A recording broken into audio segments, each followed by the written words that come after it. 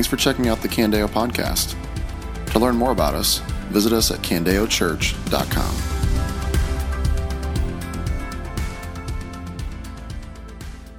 Good morning, Candeo Church. It's good to see you all this morning. If we haven't met yet, my name is Trent, Elliott, and I am the director of our college ministry, the Salt Company. And speaking of global missions, just a little bit of update from the Salt Company world is we currently have 39 students and one of our staffers overseas sharing the gospel every day. And they're about at the halfway point. And so I just want to invite you to continue to be praying for them.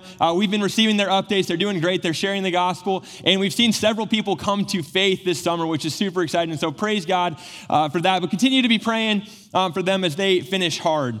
A little bit about me. My wife and I, my wife's name is Kirsten. We moved here about a year ago to come be a part of Salt Company. And we have a 7-month at home. It's our first daughter, our first child, and her name is Elsie. And she is an absolute joy. We love her so much. She is by far and away one of the biggest blessings that God has ever given us. We love her so much. But here's one of the things I've learned as a new parent. Being a new parent will make you appreciate your own parents more. Right? Maybe you've become a parent and realized that yourself. Maybe you're a parent, you're like, man, I would like my kids to appreciate me more. But that's what we've learned as we've, like, there's so many things. I'm like, I didn't know you guys did all of this for me, right? The diapers, starting with the diapers. Like, my life right now is eat, sleep, and diapers, it feels like sometimes. So that's what my life feels like. So many diapers. The wake-up calls in the middle of the night, the screams. 2 a.m., I swear they have something built into them. They know when you're at your deepest sleep cycle, and that's when they choose to wake up. And then on the bad nights, the 2 a.m., 3 a.m., 4 a.m. wake-ups, My parents will come and see us. They'll see the tiredness in our eyes, and they're like kind of laughing a little bit, and they're like, you see? And now I'm like, thank you so much. You did all of this for me. But that's like, that's the relationship of a child and their parent. And it's taught me a lot about that. Everything from growing up, like learning how to talk, how to walk, how to grow up and to be a flourishing human being, to love Jesus. Like, this is a huge responsibility that parents have been given, and there's no other relationship really like it, is there? Right? It's one of the most intimate and personal, real relationships. This is what being a parent has taught me. It's made me thankful for my own parents. There's not a relationship that is more intimate than that of a father and a son, a mother and a daughter, or vice versa. What we're going to see this morning as we open up our Bibles to 1 John is that John is going to make an astounding claim about the nature of our relationship with God. He's going to give us a new name by which we can address God, and that name that we can address God is Father. And the new name that we have been given is son or daughter of God. And being given this name carries with it deep implications about the nature of this new relationship that we have with God. So yeah, if you're already open to 1 John, that's great. We're going to be going through 3:10. As a reminder to where we are at this point, John is writing to these Christians to give them assurance of their faith. Right? And to encourage them to continue to remain in Christ. In the face of others around them, trying to divert them in other directions, to remain in Christ. That by continuing to remain in Christ, they are proving that their faith is real. So hop back to verse 28 with me. Chapter 2, verse 28. So now, little children, remain in him, so that when he appears, we may have confidence and not be ashamed before him at his coming. If you know that he is righteous, you know this as well. Everyone who does what is right has been born of him. See what great love the Father has given us, that we should be called God's children, and we are. The reason the world doesn't know us is that it didn't know him. We're going to pause there. So, if the call is to remain in Christ, the question can be, okay, how are we to do that? Well, John says those who remain have been born of him. Maybe you've heard that born again language, to be a born again Christian. What does that mean? Well, if you remember, John wrote the gospel account of John as well. And so back in chapter 3, he writes, Jesus said, truly I tell you, unless someone is born again, he cannot see the kingdom of God. And you remember how the Pharisees respond? right? Almost with a mocking question. They say, okay, how can someone be born twice? Jesus, what are they supposed to enter their mother's womb twice? Obviously, the answer is no. And so what is Jesus talking about? He's talking about a different type of birth that we receive. That is a spiritual birth. That when we surrender our lives to Christ, we go from dead in our sin to alive in Christ, given new spiritual life. We are born of God. And now that we've been born of God, what's to make sense? We've been given a new name that we can call God our Father. We've been born of him. We can call him our Father. We didn't just receive forgiveness of sins, but a new Father in heaven. And we are his children. And as John continues, he's going to expand on this idea and the implications it should have in our lives. And so for the rest of our time, I want to camp out on this amazing newfound identity that we have and show how it should affect the way that we live. And so I'm going to go through the text here. I'm going to make 4 statements that the text makes. 4 statements answering the question, what does it mean to be called God's children? Statement number 1. As God's children, that's how they're all going to start. As God's children, we are immensely loved. We are immensely loved. Look at back at verse 1 again. It says, see what great love the Father has given us that we should be called God's children, and we are. I love the way that John writes this. He says, see what great love the Father has given us. God has given us a gift of love, a gift from God that we, of all people, you and me, in all of our normalcy and all of our brokenness, that we should be called God's children. A title that is reserved for the most intimate of relationships. To call the God of the universe, the one who created everything, Dad, Father. You know when something's so amazing that you almost have to just like say it out loud to each other, right? If like a high school team makes it to the state championship, they're gonna look at around each other like, we're going to the state championship. You have to say it to make it real. That's almost what John does here. He says, see what great love the Father has given us that we should be called God's children, and we are. And we are. He's looking around, and we are. We are God's children. It's hard to believe because it's so outrageous, unbelievable, but it's true. God is our Father. See, there are other names that we can call God that make complete sense to us, isn't there? Right? We call him God, which is truthful. He is the one true God. We can call him God. We call him Creator, which speaks to his power and his beauty and the intricate design that he's designed around us. We call him Lord, which declares the rightful authority that he has in our life and that we are his servants. We call him King Jesus, the name for which every knee should bow and tongue confess that he is Lord. We call him Holy, Holy, Holy, which means to be set apart in purity and goodness, one who is impossible to approach without a mediator. The Almighty, the Alpha and the Omega, the mighty God. All names to say, look at God. He is amazing. He is worthy of our praise. These are the names of God. But to throw one more in there, to call him Father, is to say something else entirely. To move from the woe, look up there into the heavens and give him praise, the Lord of Lords, King of Kings. And then to call him, that same God, a title that is reserved for the most personal and intimate relationships, Father. What a claim. Who are we to call the God of the universe Father? And yet that is who he is to us. We've been born into a new family where we are the children of the Most High God. He is our Father. And guys, God loves his children. He loves his children. He's not an absent father. He's not an abusive father. He's a loving father, right? More than you could ever love your child, God loves you. More than you could ever know everything about your child, God knows everything about you. He cares for you. He comforts you. He picks us up when we fall. Our relationship with God isn't a formal one. It isn't a transactional one. It isn't a long distance one, but a personal and intimate love. What great love. There is no greater title to be given than child of God, and we are.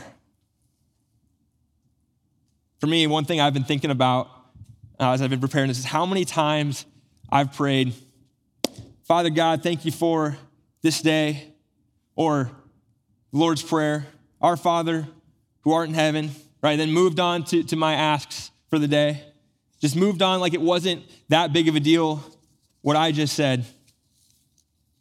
Here's the challenge I want to present to myself and to us. Let's continue to pray our Father, because he is our Father. He invites us to pray in that way. That's who he is to us.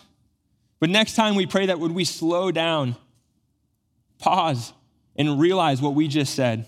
Realize who we just addressed God as, the privilege that we have to be able to even call God Father and not be struck down in that moment because of Jesus' sacrifice for us.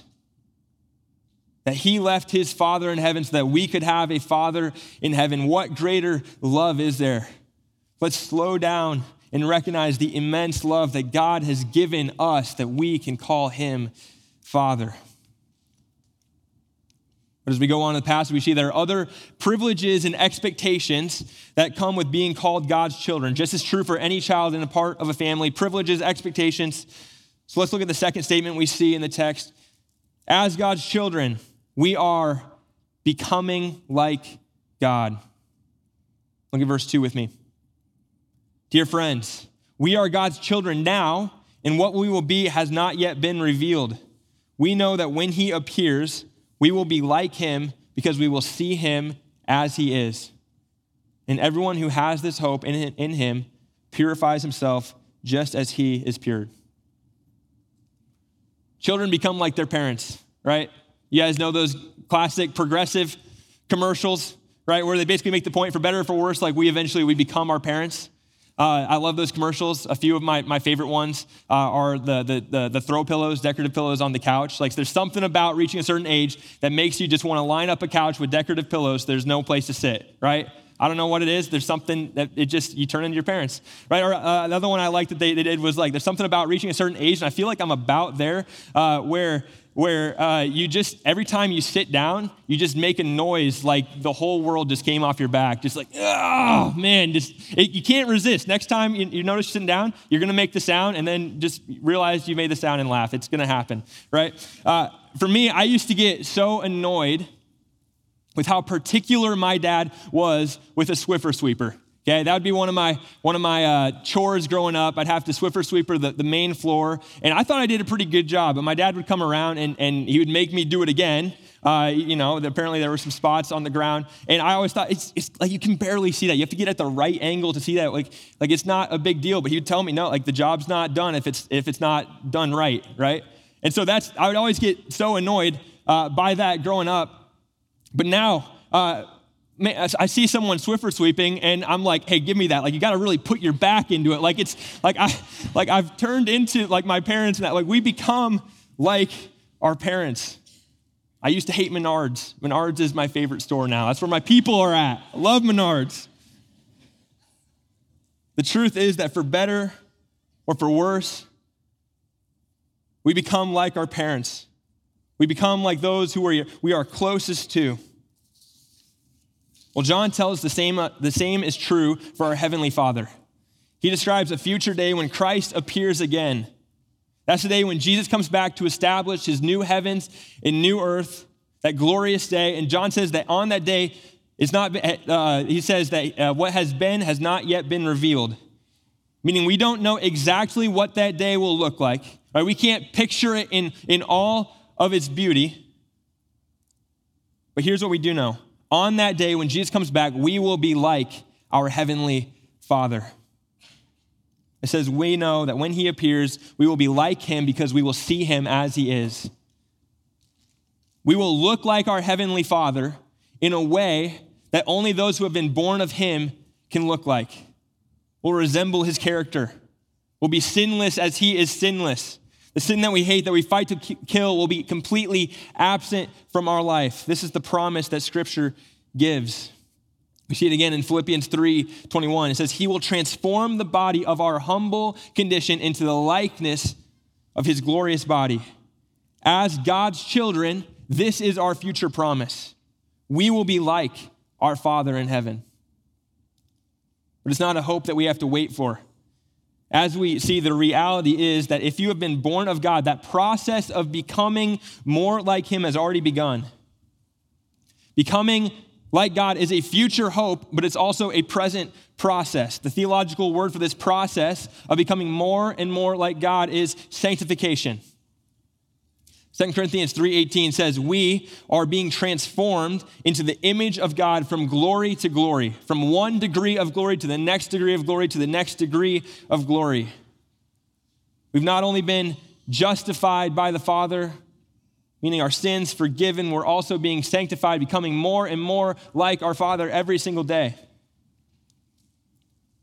So how does this sanctification process work exactly? How do we become more like our Heavenly Father? Well, let me tell you how it doesn't work. Sanctification is not like sunbathing. It's not like sunbathing where you just go out by the poolside, you recline your chair, you get out a nice book, nice drink, and you just kind of sit back and just let the holy rays of God transform you. And at the end, you kind of have a nice spiritual tan. Right? That's not what sanctification is. We just sit back, just God does all of the work. Look at verse 3 again. It says, and everyone who has this hope, this future hope in him purifies himself just as he is pure. Everyone who has this future hope of looking like their Heavenly Father, how are we supposed to begin this process? By purifying ourselves today. By putting off our old selves and putting on our new selves. By actively fighting sin and pursuing righteousness. Sanctification is not sunbathing where God does all the work. Sanctification is a cooperative process, meaning that in order to begin looking more like Christ, it's going to both require God's Spirit to transform, and we're not going to miss that. It does require God's Spirit to transform us, to pick us up when we fall and scrape our knees, and it requires our active and ruthless effort to kill sin in our lives. To identify those areas in our lives that are impure, not the way of our Father, and to purify ourselves. We have both a beautiful future promise that as a child becomes their parents, we are going to become like our Heavenly Father, and one day that will be realized in its full. But our call now is, with the help of our Father, to begin that process, to purify ourselves. It's going to take effort and persistence and prayer and accountability. But it's worth it to become like our Father. So is there an area of sin in your life that God is calling you to actively fight against? Not just wait for God to burn that sin away, but to take action today. Third statement, as God's children, we are called to obedience. As God's children, we are called to obedience. Look at verse 4 with me again. It says, everyone who commits sin practices lawlessness, and sin is lawlessness.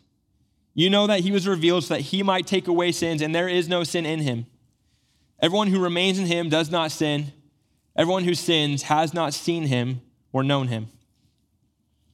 Okay, at first glance, especially that last verse, a little tough. It says, everyone who remains in him does not sin. Everyone who sins has not seen him or known him. Is John saying that if there is sin present in my life, then I don't know God? Because if so, that's a problem for me and I think for a lot of us. To understand what John is saying here, we have to step back and understand context. So, stepping back, what is one of John's main goals in sending this letter? We've seen it a number of times, to provide assurance to the true Christian and to distinguish among them who is an imposter. And who does John warn us that the imposter is? 1 John 1:8. He said, if we say we have no sin, we're deceiving ourselves, we make him a liar, the truth is not in us. 2:15, if anyone loves the world, the love of the Father is not in him. 2:22, who is the liar if not the one who denies that Jesus is the Christ? The imposters that John is warning the church about are those among them who claim to be with them, but deny that they're sinning, love the world, and deny Christ. They take the truth and say, oh, that's not that big of a deal. You can believe whatever you want to believe, and we can still kind of live amongst each others. We're still with you. But John makes clear that the sin that they are denying is a big deal. It says in verse 4, everyone who commits sin practices lawlessness, and sin is lawlessness. John leaves no wiggle room in defining what sin is. He says it's lawlessness, it's rebellion against God. It's a deliberate defiance and a rejection of God as the Lord of your life. That's what sin is. In a culture that says, do whatever makes you happy, right? Or even the Christian version, do whatever makes you happy as long as it's not that bad, as long as it's not that sin, as long as it doesn't affect the people around you. I think we need to hear this. Satan would like us to believe that sin isn't a big deal, but it is. Satan would like us to believe that obedience to God is not a big deal, but it is. Why does a parent ask a child to obey the rules that they've established? Why did my mom make me wear a life jacket in the Mississippi River for when I was a kid, and if I'm honest, still today? Why did she do that? Was it to deprive me of joy?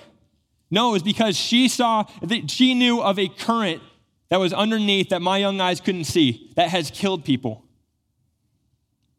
She didn't establish the rule to deprive me of joy, but to help me to live and to flourish. So is the same with God. He wants us to obey and trust that he has our flourishing and greatest joy in mind. So that's why he sets boundaries. That's why he shows us the way so that we can flourish.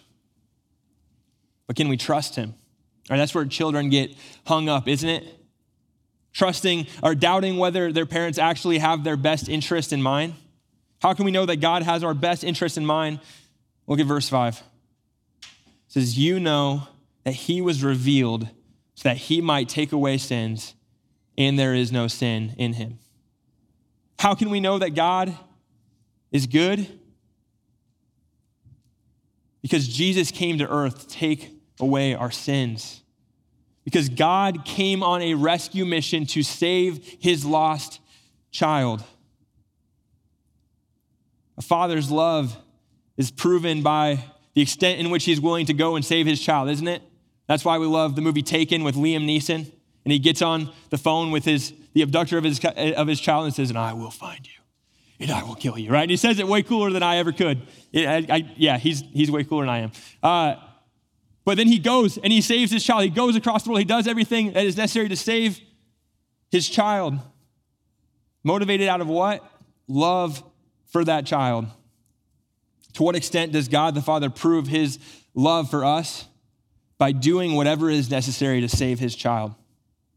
By leaving the heavens to come to earth himself, by sending his own son, Jesus Christ, who had no lawlessness in him, has never run away from the Father, to die on the death that we deserve on a cross so that we could be reunited with our Father in heaven. This is the gospel. We are the kids that have run away with nowhere to go. He is the one who's chased us down to give us mercy and bring us home.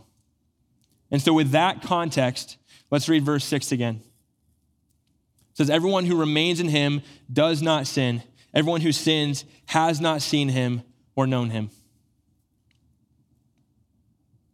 It's not that in order to be a Christian, you have to be perfect and without sin, because John says anyone who says that's a liar. But a true Christian is someone who recognizes their sin, who have been saved by the grace of Jesus Christ, and now has a new view on obedience to God. One who sees God as the loving, saving Father that he is, and now treats sin seriously and isn't okay with lawlessness, but pursues faithfulness, and who, when they stumble, and they will stumble, runs back to their Father for forgiveness time and time again. If this isn't the pattern of your life, repentance and obedience, if you have a blatant disregard for sin, it doesn't matter that much. If you have an apathy towards obedience, then clearly you have not seen the Father. But for those of us who have experienced the grace of the gospel, there is no other appropriate response than to say, Father, lead me where you want. You are the only one on this earth that truly has my greatest joy and flourishment in mind. You are the true and good, loving Father that we long for. God, would I believe that more often and joyfully obey you today and every day? So let's call sin what it is, lawlessness. And let's obey our Father, whom we can trust because he has proven his love for us. Last statement. As God's children, we are identified by how we love. Look at verse 7 with me. It says, little children, let no one deceive you. The one who does what is right is righteous, just as he is righteous. The one who commits sin is of the devil, for the devil has sinned from the beginning. The Son of God was revealed for this purpose, to destroy the devil's works. Everyone who has been born of God does not sin because his seed remains in him. He is not able to sin because he has been born of God. This is how God's children and the devil's children become obvious. Whoever does not do what is right is not of God, especially the one who does not love his brother or sister. How can we know if someone is truly a child of God? John says that eventually it will become obvious by their actions. Right? This is a root to fruit argument, that the health of the fruit we see on the surface over time will inform us about the health of the roots in our heart. Or similarly, those who have God's seed, which means to be born again and given the Holy Spirit, if this is true of you, you've been given a new heart, then over time what's going to happen is we're going to see good fruit produced. We're going to see life change. You're going to go back to your hometown or people you haven't seen in a long time, and they're going to notice something is different about you. This is how it works. When you're close to someone, you begin to look like them. Right? Just how we resemble our family. Our physical characteristics, values, mannerisms reveal who our parents are. Fun fact about me, when I was born, my head was on the 99th percentile. I have a big head. Right when my daughter was born, one of the first things we noticed, she's got that Elliott head. Also 99th percentile. That's my girl. Proud of her. We resemble our family. You know how you can kind of go around Candeo and see kids going around, and you've never put the connection together of exactly who the parents are, but you kind of know who the parents are just by how they act, right? Right? The joy that they bring, right? The attitude that they have, the work ethic, whatever it is, we resemble our family. You can go and look this up on, or whatever, YouTube or something like that. And if you see Tiger Woods and his son Charlie Woods, there's videos of them going side-by-side comparison, and their mannerisms are exactly the same. He spent so much time with his dad that they have the same approach to the tee shot. They have the same drop of the club after a good shot. They have the same famous fist pump, right? They look exactly the same because he spent so much time with his father. We resemble our family.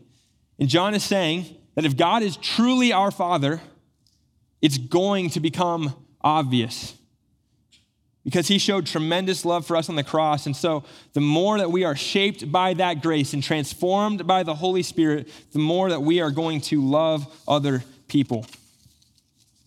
We are God's sons and daughters. And if we spend time with our spiritual dad and remain close in proximity to him and delight in him and obey him and learn from him, then we're going to start looking like him. Our lives are going to be marked by love and grace and forgiveness and generosity because that's who our dad is. Do you resemble that God is your Father by the way that you love others? Does your life tell others that you are not of the world's family, but of God's family? I want to end by sharing a quote that one of our other SALT staffers, Logan Swaim, used this past Thursday at SALT Company, but I think it fits really well here from J.I. Packer. It says, if you want to judge how well a person understands Christianity, find out how much he makes of the thought of being God's child and having God as his father. If this is not the thought that prompts and controls his worship and prayers and his whole outlook on life, it means that he does not understand Christianity very well at all. So maybe that's the question that we need to leave here today thinking about. How much do you make of the thought of being God's child and having God as your father? Does that blow your mind? Or is he more like an insurance agent, good in case of an emergency, in case I die, I'll be good, like a good neighbor. Jesus is there when I need him, right? Or is he like an angry principal, a boss who you obey when you know he's looking over your shoulder? Or is he all those other names that are good and true, Lord of Lords, King of Kings, right? Good and true, but you haven't seen him who he is also to you, Father. Whatever it is, how you view your relationship with God is going to determine your love for him and love for others. And I'm telling you, no one loves their insurance agent, right? You might like your insurance agent. You might be thankful for them. No one loves their insurance agent. I'll tell you who you do love. The Father who adopts you when you have nowhere else to go, who goes to great lengths and suffers tremendous personal cost to bring you into the family, who will never abandon you or abuse you, who cares about you immensely. This is the type of God who is easy to follow, who is easy to love, to follow and obey, because you can fully trust him. This is our God. Let's pray.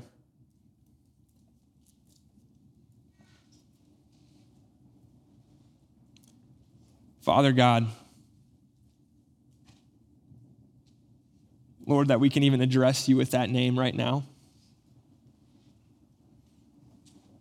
Lord, that we can come to you and call you Dad, that we can come to you and call you Father, a name that's reserved for the most intimate of relationships, God, but this is who you say you are to us. God, would we not move past that so quickly anymore? God, would we realize your love for us, your pursuit of us, the extent at which you went through to bring us into the family. God, help us to see that as beautiful. Lord, and would it shape everything about our lives? The fact that we are your children. We're not the world's children anymore. God, I pray that you would use this new identity to reshape our lives. We are your children, Lord, and we want to obey you. Help us to obey you, God. Help us to be obedient. Help us to fight sin. Help us to love others. This is what it means to be a part of your family. God, and now we just want to worship you. You're a God that's worth worshiping. You're a God that we're able to worship in a close and intimate way. So, Lord, would our worship be glorifying to you? Amen. This has been a message from Candeo Church. To learn more about us or to hear more messages, visit us at candeochurch.com.